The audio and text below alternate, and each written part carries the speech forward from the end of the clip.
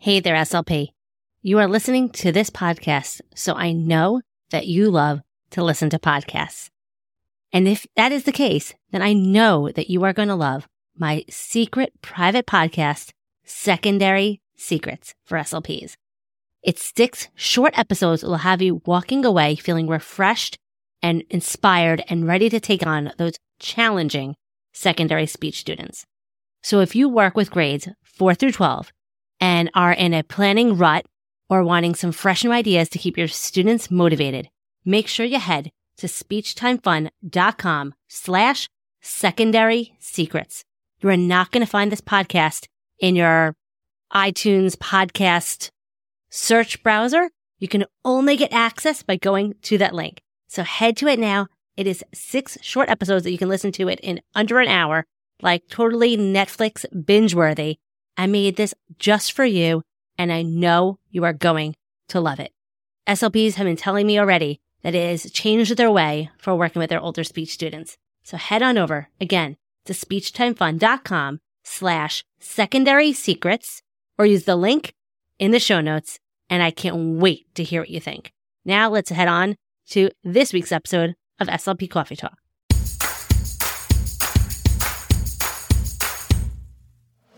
You are listening to SLP Coffee Talk. I am your host, Hallie Sherman, and I am a licensed speech-language pathologist who is in the trenches working full-time in a public school in New York. I am the author of the blog and Teachers Pay Teachers store, Speech Time Fun, where I love helping other SLPs conquer the overwhelm and get back hours spent on prepping activities. I am here to help you be the best SLP you can be and have fun while doing it. Just like your morning cup of coffee, this podcast is just what you need to start the day or week. Let's jump into today's Coffee Talk.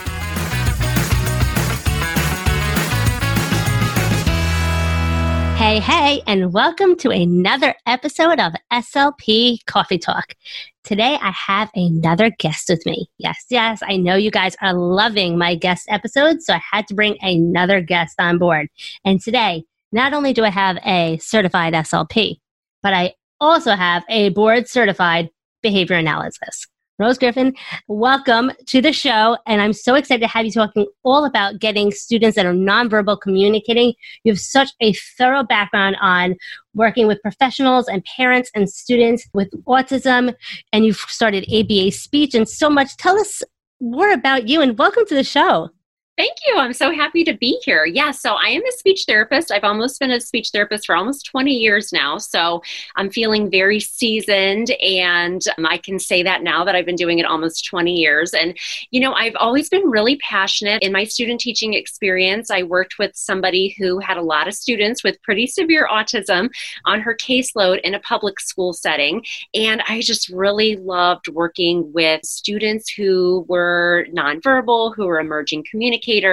And through that passion, I decided to take courses and do all the things you have to do to become a board certified behavior analyst. And I did that almost 10 years ago now. So it's such an exciting thing to have both certifications. There's less than 450 people worldwide that have it. And it really allows me to help my students in such a very specific way, and allows me to have a platform to really help other professionals feel more comfortable when they're working with students who potentially have problem behavior, students who are potentially not responding to the strategies that we really learn in graduate school. So yeah, I'm excited about being duly certified. Wow, I didn't realize that there were so few duly certified. That's so interesting. That's so fascinating.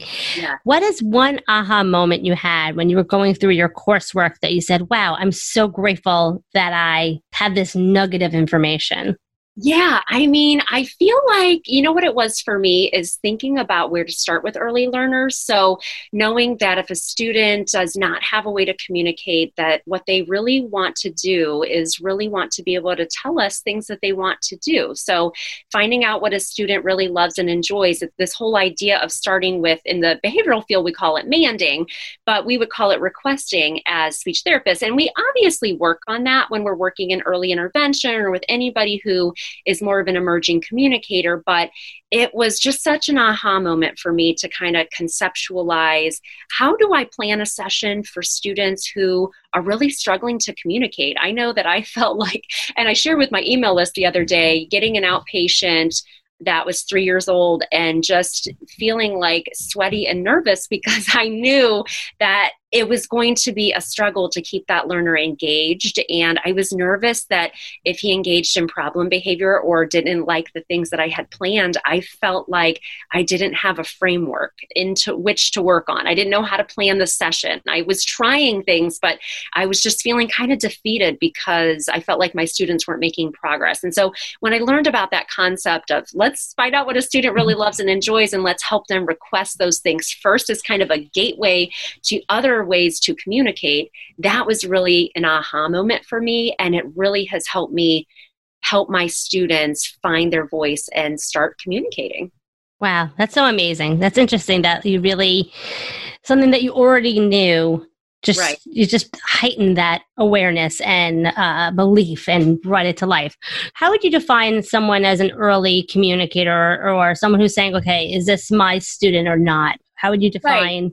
Well, I think somebody who is really not communicating on their own, somebody who is potentially only communicating by using like problem behavior, or students who have a lot of behavioral barriers. Oftentimes, unfortunately, those things often go hand in hand. So we would see students who, for whatever reason, haven't learned how to communicate.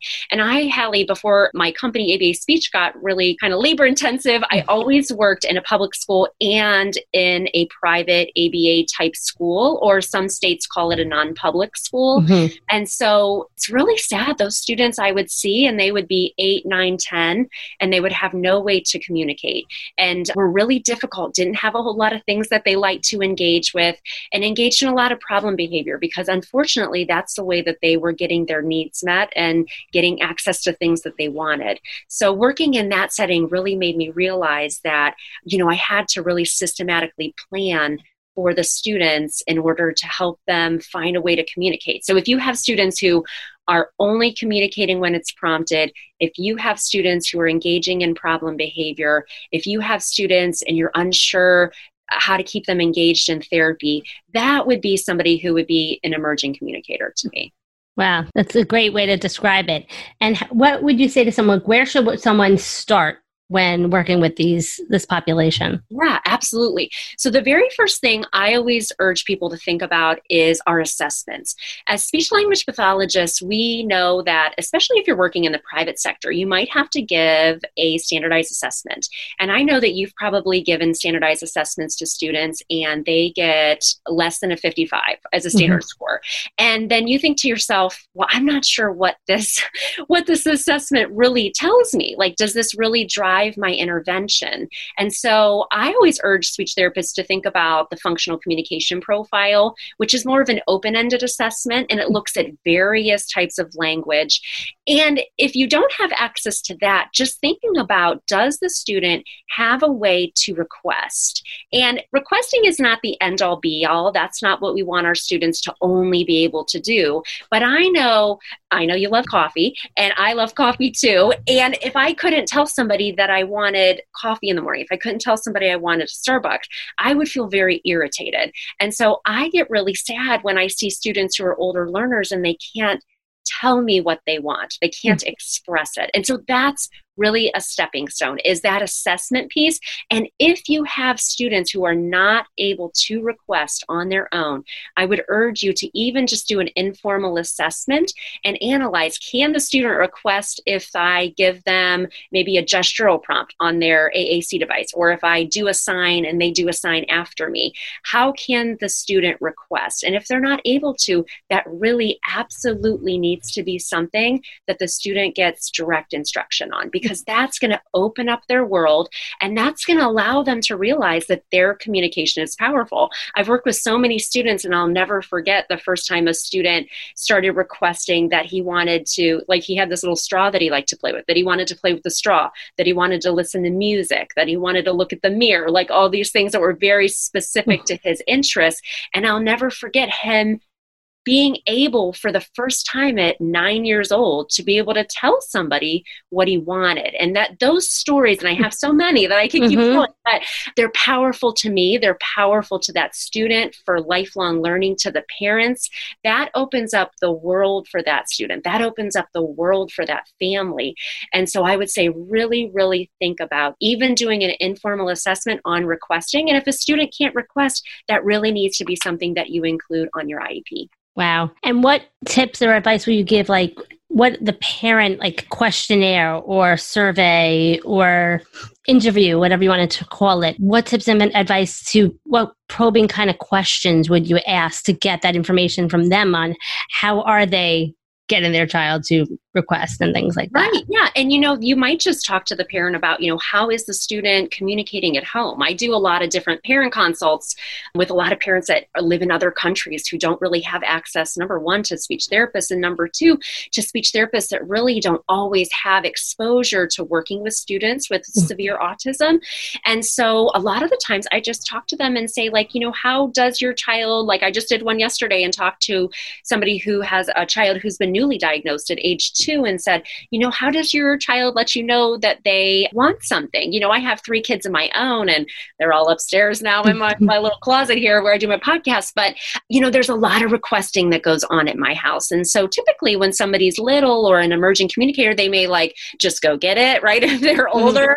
And then that might become a problem, right? If it's something that maybe is unhealthy or is dangerous or something like that. Or, they might be guiding you to the item. Some of those things that we think about with early intervention, we might be seeing those different types of things. So definitely, and I think that's what's harder about being a school-based therapist is making sure you have that ongoing communication piece. And I always try to, it almost kills me at the beginning of the school year. I do work in a school 3 days a week as a treating speech therapist, but I do send an email to every single parent that I have on my caseload. And I just say, hey, my name is Rose. Most of the kids I've had before because I work in a very small district, but I want to touch base with them because I want them to know this is a place where we can communicate. There can be ongoing communication. Most parents just write back and say, hey, thanks so much for the email. I'm so glad we'll be working together.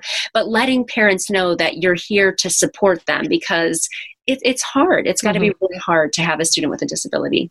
So true. So true. And it's so important. I love all these tips for getting a true great assessment and information because those standardized tests don't tell us anything for this population. It tells you that, yes, okay, they qualify. Right. Like, duh. Right. Right? Exactly. Now what do we do? How do we plan the session? Yeah. Exactly. Okay. So you always talk about having like a preference assessment. Will you tell a little bit more about that? Sure. Yeah. So one of the students that I show in some of the videos that if you've ever seen my trainings, I've done a lot of trainings for speechpathology.com and SLP Summit, things like that. I have my own courses, but one of the students that I had worked with for so long, he came to the ABA center that I worked at, and my colleague had done an outside evaluation for him, went to his school district, and he really was engaging in so much problem behavior and didn't have any way to communicate. And then I started seeing him as his speech therapist at the outside clinic. That was his school. That was his least restrictive environment. And I remember sitting across from him for, 30 minutes at a time, breaking up his session times. And he was not interested in the iPad, which was just like, that stopped me in my tracks because I really didn't know how to function if a student didn't like the iPad. I mean, when I first started practicing, I'm older than you, we didn't have the iPad. I didn't either. Okay. No. Like the dinosaur over here, but we didn't have the iPad. But now that we have the iPad, it's like, most kids will like something on the iPad, but this student didn't care about the iPad. He didn't want anything to do with anything in my therapy room. And I tried everything. And this student really made me think outside of the box. And I think made me become such a better speech therapist because I really had to think about what did this student love and enjoy. It wasn't going to be the traditional things that other students, 99% of your caseload may really love the snowball fight, right? I have some pediatric clients and we do like themed activities and snowballs and Santa and all these fun things. This kid and most of the kids I work with are not having it. They don't care about those things. And so I had to really immerse myself in trying to find out what he loved and enjoyed. And so something I urge speech therapists to use is a tool called a preference assessment. And so a preference assessment, and the one that I'm going to share with you, is actually created by an OT who's also a BCBA, and she allows me to put that on my blog. And, it is just such a great way it gives you all these different ideas on potential reinforcers or things that a student may potentially like. Now, some of the things on there you're not going to have, but some of the things on there you might, and it may just give you an idea of like, oh, I think I'm going to try this. I'm going to try this item, or I'm going to try this activity. And then you can note it. And I think what's so important about a preference assessment is it's not something that we send home with the parents. We can, but our students act different. I know my own children act different at school versus at home. So I want to see, how is the student engaging with the item? Do they like the item? Do they love the item? And what that's going to help us do, that's going to help us know, number one, we can embed these things they love into the session. So the session is fun and it's functional.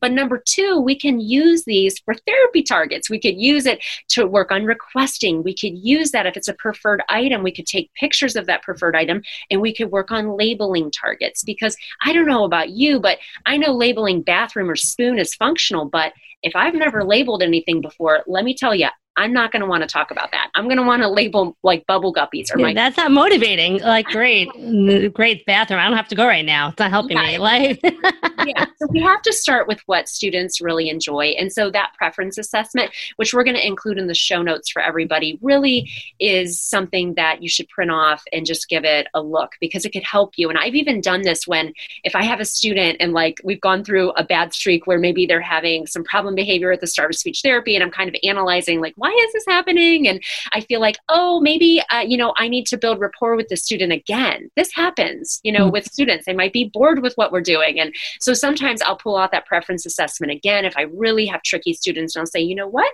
We're just going to do that this week. We're just going to go through and see what things you might like again, because that's the thing with motivation. Like you said, we need to either ask our students, or in our head, we need to analyze and say, what are you into today? Because yesterday you liked the iPad doesn't mean you're going to like it today. Maybe before speech you were on the iPad for too long. Okay, that happens, right? Sometimes. And maybe you're going to be into something different. So we need to present different things that our student may like. So true. And that doesn't make us a bad speech therapists. We have to just be flexible, and we have to not take things personally. Right. And so true. So true. I love that. They're not, just because you're motivated by it doesn't mean they're going to be motivated by it. And I love it. Thank you so much for sharing that in the show notes. It's going to be so helpful. Okay. So we now have their preferences. We have a great assessment. Now what do we do? What are some tips, your favorite tools? What recommendations do you have for my audience? Now to plan our session, I think the next thing is to think about what are some early learner skills. This is the other part of becoming a BCBA that, at least for me, really helped me kind of solidify how to plan a therapy session to keep students engaged, to feel like things are fun and functional. That's kind of what my tagline has been lately. But thinking about, can the student match identical pictures? That's a really great early learner skill. I kind of lump these things all together. I, in a school setting, work with older students, but I still consider some of those students early learners, and the fact that they're still working on some of these early skills. And so matching for a young student has a lot of great implications for learning other skills. For students that are older, if you're listening and you work with older students, matching has so many different implications when you're working on vocational training. So going to a store, one of the students, they would have to go to Bed Bath & Beyond, and there would be all this items that needed to be put back. And so they'd have to pick an item, and they have to find out where it goes and match it. And, the speech therapist in me and the BCBA thinks oh my gosh, this is great. When I see this student, I'm going to work on these same type of matching activities, because even though that may seem so simplistic to us, that's going to be a really functional skill for that student. So thinking about skills like that, matching, can the student imitate? So that means, can the student even do gross motor imitation? So if you clap and the student claps, and you jump and the student jumps, and I would use Go Noodle for that, because that's usually embedded in a classroom activity. And I would be like, oh my gosh, that's so great. Because for students with autism, we always have to plan for generalization. So let's say I'm working on imitation in maybe a one-on-one session or a small group session with the student. And then we go to the classroom and I bring him back to speech, or, his area in the class. And then they're doing Go Noodle. Well, that's great because that's a way to still work on that imitation skill. When Cuckoo Kangaroo is doing their little popsicle or whatever, and we're all doing a dance together, we're really imitating. And so that's really important too. And then if your student is verbalizing or there's any type of vocal language, I think that's so important to think about too. I know that every parent wants to hear their student's voice. And I've been in meetings where I've been really surprised this is really long time ago, but I had a meeting once with a student who was in high school and we were not working on verbal imitation at all. And that was not a goal that we had set at all because the student used a device. And the parent said, we really want you to work on verbal imitation. And I felt really like, you're throwing something else on my plate. What do you mean? I just felt really blindsided. And I felt like, now what I try to do is obviously have ongoing communication with parents. Like I said, send that email at the beginning of the year because I want to know those things prior to, maybe, I don't know, I'd have to use my assessment, my clinical judgment, see if that would be something functional for us to work on. But those are all important things because if a student can verbalize, I have a student, I went to ASHA for the first time when I was in Los Angeles and I did a poster presentation to kind of ease into presenting at ASHA, which is overwhelming. But I did it all about this student who I worked with and he lived in another country for 10 years of his life. And when I met him, he was at middle school age and he had no way to communicate. What was great about this student is he didn't engage in a lot of problem behavior. She's like a very happy kid, had autism, and we were able to really collaborate. We did the preference assessment. We started working on requesting and verbal imitation. And what was so fascinating about this student actually is that when he was starting to talk, he could say a lot of sounds. Like he could say more advanced sounds and he does verbally communicate now. And it's been amazing to see that kind of growth. And even though he was in middle school when I met him, I still started with this framework and have seen him increase his communication skills, which has just been really, really exciting. Wow. So interesting. So it's really important to think about just because not look at the age of the student, but looking at the functional level of the student and do those types of goals and activities with them. So matching basic vocalizations, imitating, things like that. You always want to tie it into, obviously, as a related service. If you're working in a public school, we have to think about how is it relevant to their academic curriculum and how are you supporting that? And so a lot of my students who are older go to a vocational type program for part of their day. And I've had really great experiences going out to the vocational program. I've been doing this for a while, so I know exactly kind of the placements they go to. And so then I can embed that type of work into the speech therapy sessions. So I feel like I'm pre-teaching, I'm reinforcing. And so that way I'm tying it in and I'm making it something that's cohesive to the curriculum, because that's the other thing. We need to make sure that, collaboration is the other piece I want to make sure that I get in here is that, I feel like my most important job as a public school therapist when I was working in a non-public placement is to make sure that I have my goals that I'm working on in speech therapy, but that I'm also reinforcing, I'm encouraging, I'm training and modeling other team members. That could be parents by, some of my parents, I send a video home once a month on the student's iPad, right? We make it really easy. It's just right there on the iPad. Teachers, I've done like trainings for paraprofessionals and I know that not everybody's going to be open to that. You might be working with somebody who's like, I'm not doing it. I've been doing this for 20 years and I don't care what you have to say.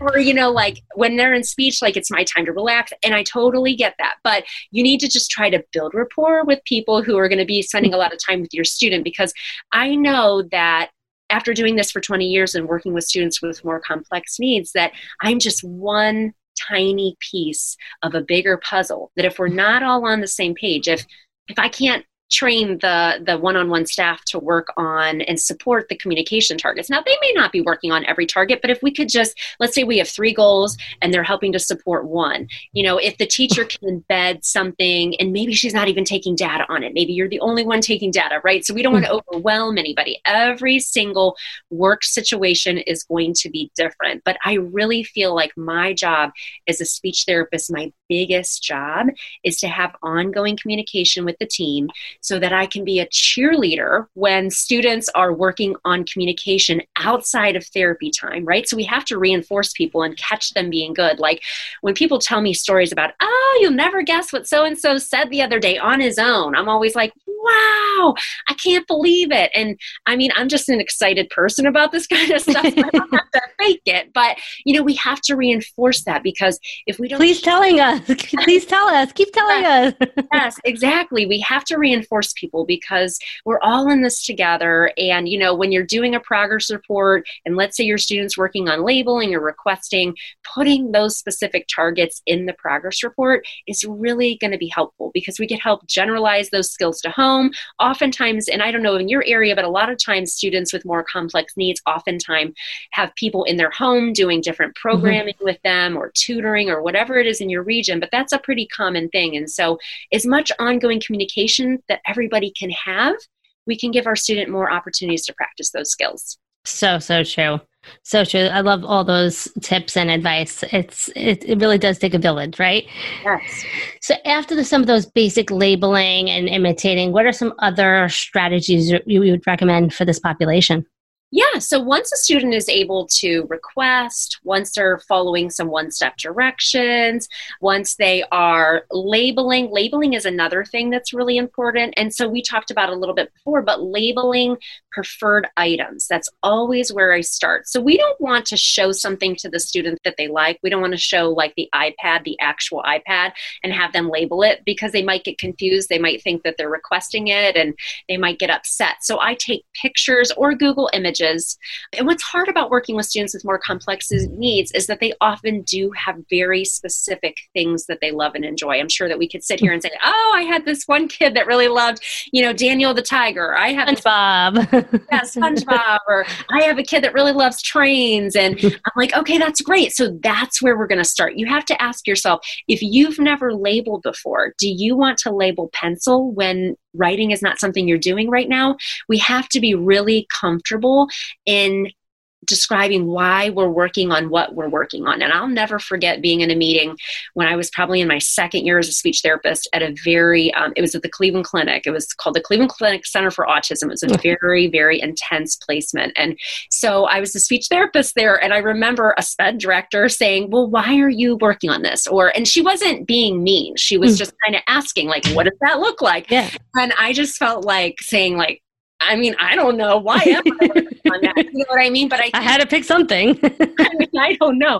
So over time, you feel more comfortable saying, like, we did this assessment. This is my clinical judgment. This is what's functional for this student over the scope and sequence of their communication. And so some of those later developing skills may be labeling, starting with labeling preferred items or actions, and then eventually segueing into things like filling in the blank for common phrases, which I know we do a lot of that as speech therapists, ready, set, right? That's kind of an early intervention one. But, another thing to think about is personal safety questions. So a lot of the times, and I spend a lot of time, and I know you do it too, in like Facebook groups and helping to answer people's questions, but that comprehension piece comes up over and over again.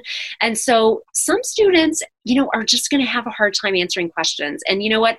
Some students may never be able to answer a when question or a why question. It might just be hard for them and not functional to work on at some point. But I think it's very important for us to think about personal safety questions. So can a student answer, what is your name? Can they answer it when the speech therapist asks, but can they also answer it when the principal asks, right? What if they get lost in the school or they leave the area? These are things we have to think about. What's your mom's name? What's your phone number? Those are all things that are so important. So I would say as a speech therapist, if you're listening to this and you have students who are really struggling with comprehension, don't beat yourself up about that and really think about, does the student know those things? That might be something else. We'll take a step back and try that first. Yes, absolutely. So those are things to think about when we're planning therapy for our students. Never even thought of that, like the safety features. I always think like problem and solution and like the problem solving things, right? Not so much of like those WH type questions. Like those are so important. So true. Yeah. So true. Our kids really struggle with that. And it's like, well, it's hard because maybe some kids may never answer a when question, but if they can answer what's your name? And you generalize it. Like, we have police officers in our schools. That's pretty standard here in Ohio. And so, I try to build a rapport with everybody in the building because you're probably the same way. I mean, it's really a good idea to kind of advocate for what a speech therapist does. But, we've used our safety officers to generalize different types of skills, like those types of safety questions, because we know that that's really important. Safety is a major issue for kids with autism. What if they get lost in the mall, or, they're at the park and they're lost and somebody says, "What's your name?" and they don't answer? That can be really scary for families. So true. And like post COVID times, I used to always like take my students like around the building and bring them to different professionals, bring them to the library, bring them this, and had them had that professional ask the child like, "Hey, what's your name?" or different questions, or having that child deliver things or do different types of following direction tasks with other professionals other than myself and their teacher. Yes, that's huge. And that's a huge part of it. I just wrote an IEP today, and I love to use the term "in the larger school environment." And basically that means, especially for students who are older, is we have to have the larger school environment be the therapy area. Mm-hmm. We can't just pull students into the therapy room and just pray that it's going to generalize to other staff. Like in our bubble of a closet. Yeah, I mean, because it's just not. I mean, we have to plan for that generalization. So absolutely pre-COVID, and I'm still going in, but it's like, maybe post-COVID we can do that again. But yes. and it gets us out of the closet. Yes. And you'll be surprised. Like, you would think like you're bothering people at work, like they love it. Like, go to the nurse's office, people are so excited to like interact with the students that they don't, and then a lot of them don't even know how to interact with them. So it teaches them how to do it as well. Yes. And I think it's you kind of by doing that. And I'd love to hear it because we've never talked about that, but it's like we're advocating for our students. We're saying this person, and I'm sure we are all working in schools that, embrace our students, but, that may not always be the case. So I think just showing people, because some people may be uncomfortable, like, I'm not sure how to talk to that student with autism. I mean, I know before I became a speech therapist, I just wasn't sure, like how to communicate with people with disabilities. Now, when I see somebody that communicates with a device or some kind of disability, I'm like so excited that they're immersed in part of the community. But we need to make sure that we're getting our students out there, that they're generalizing those skills, and that they're embedded as in part of the school culture. I think that's super important too. So true. And my last question for you, because I know many of my listeners are probably wondering, can you give an example of a goal that you might write for these types of students? Ooh, that's a really great, yes. And I actually have an autism IEP goal bank that's super popular on my website, abaspeech.org, but it's very simplistic. And I've had some people say like, oh, or like there's only, 15 goals on here. I'm like, no, that's what it should be. It's supposed to be simplistic because we don't want to overwhelm ourselves. But, something like, let's say that we have a student who is working on labeling preferred items. So we may say, the student will increase their expressive language skills by labeling preferred items. And, sometimes, Hallie, what I do in parentheses is I may put the number that they're going to label. That may sound scary to people, especially if a student is new to you. But you can kind of, if it's a student you've had before and you're keeping track of how many labels they're acquiring, it gives you a benchmark. Because I think sometimes when we're working with students with complex needs, labeling could potentially be a goal that student works on, maybe across their educational history. But maybe when they're younger, they're working on things in their environment. When they get older, they're working on labeling vocational items. So that gives us that way to report progress. And I always say something like, with 90% accuracy over 2 consecutive sessions. I try to be really specific so that I know exactly how I'm going to target that. I know exactly what that goal is going to look like. And then really what I do, Hallie, is I probably work on 1 goal or 2 labeling targets to mastery, whatever the criterion is in the goal. And then once those are met criterion, then I introduce other ones. And then I keep a running list of those specific labels so that if I need to communicate that to the home team, or if I want the teacher to support that, whatever you're doing for generalization, that the specific targets you're working on. So you're not just working on different things during each session, that you're really getting systematic about picking those intervention targets. So interesting. So true. And such great advice. Because so many we'll see that number 15 going, okay, is it 15 in one session? Oh my God. And then never master. And being so specific on functional to that age and needs of that child. Because I know we get stuck on, I can't roll this goal over to the next year. Right. So, and, my boss is going to say, why is this goal going over and over when you said they've been progressing satisfactorily the entire year or whatever? Right. Or, why is this kid never progressing? We want to be so specific that it is attainable. Right. And is relevant to that child. So just because you're labeling one year doesn't mean you can't label the next year. You just might be labeling something different or labeling new labels. So exactly. Or more label, whatever. So that's you're keeping a running list of very specific targets, and maybe you start with preferred items, and then you segue into more functional items, and then you segue into actions, and then you do phrases. And I think the biggest thing is to keep that specific data, and then you can demonstrate that you're making progress. And you know what?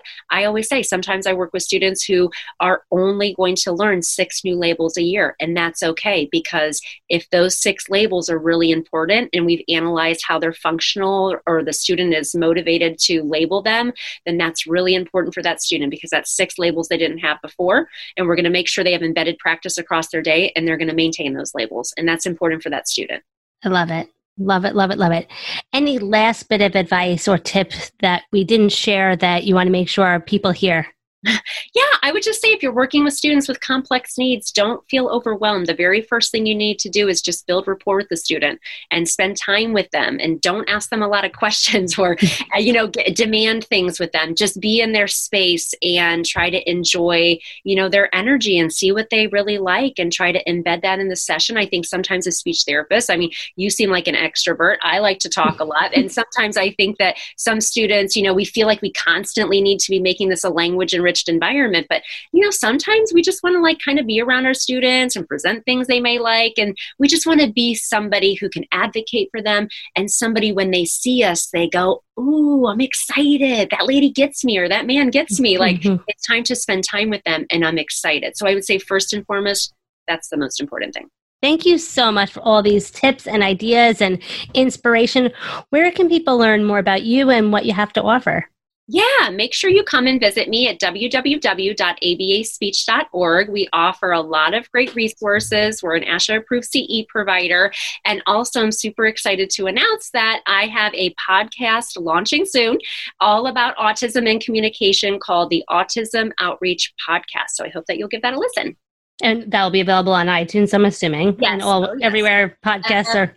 Everywhere. That is awesome. Awesome. Awesome. So definitely go check out Rose, ABA Speech, and on all social media links, and all links and everything will be in the show notes. So go check that out. I highly recommend. You won't regret it.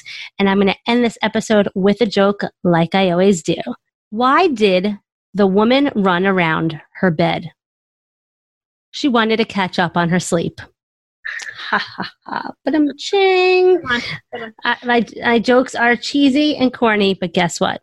Students find them funny. So I will keep sharing them every week with you guys. So thank you, Rose, for joining us on another episode of SLP Coffee Talk.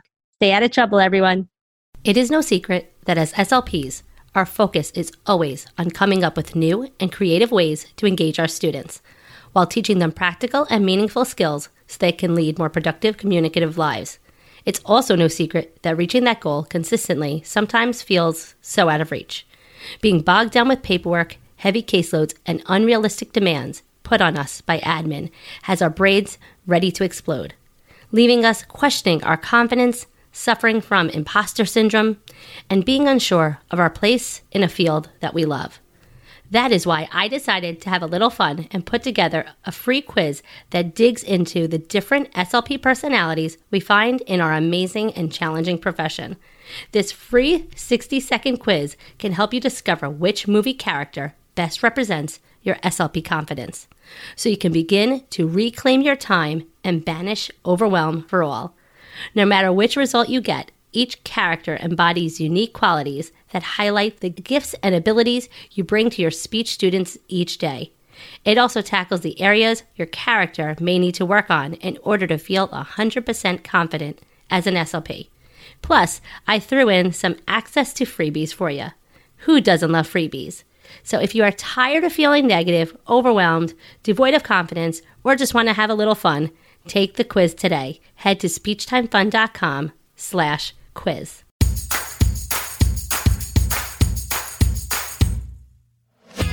Thanks for tuning in for another episode of SLP Coffee Talk. You can find all of the links and information mentioned in this episode at www.speechtimefun.com. Don't forget to subscribe to the show so you don't miss any future episodes.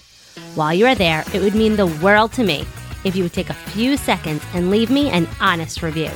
See you next week with another episode full of fun and inspiration from one SLP to another.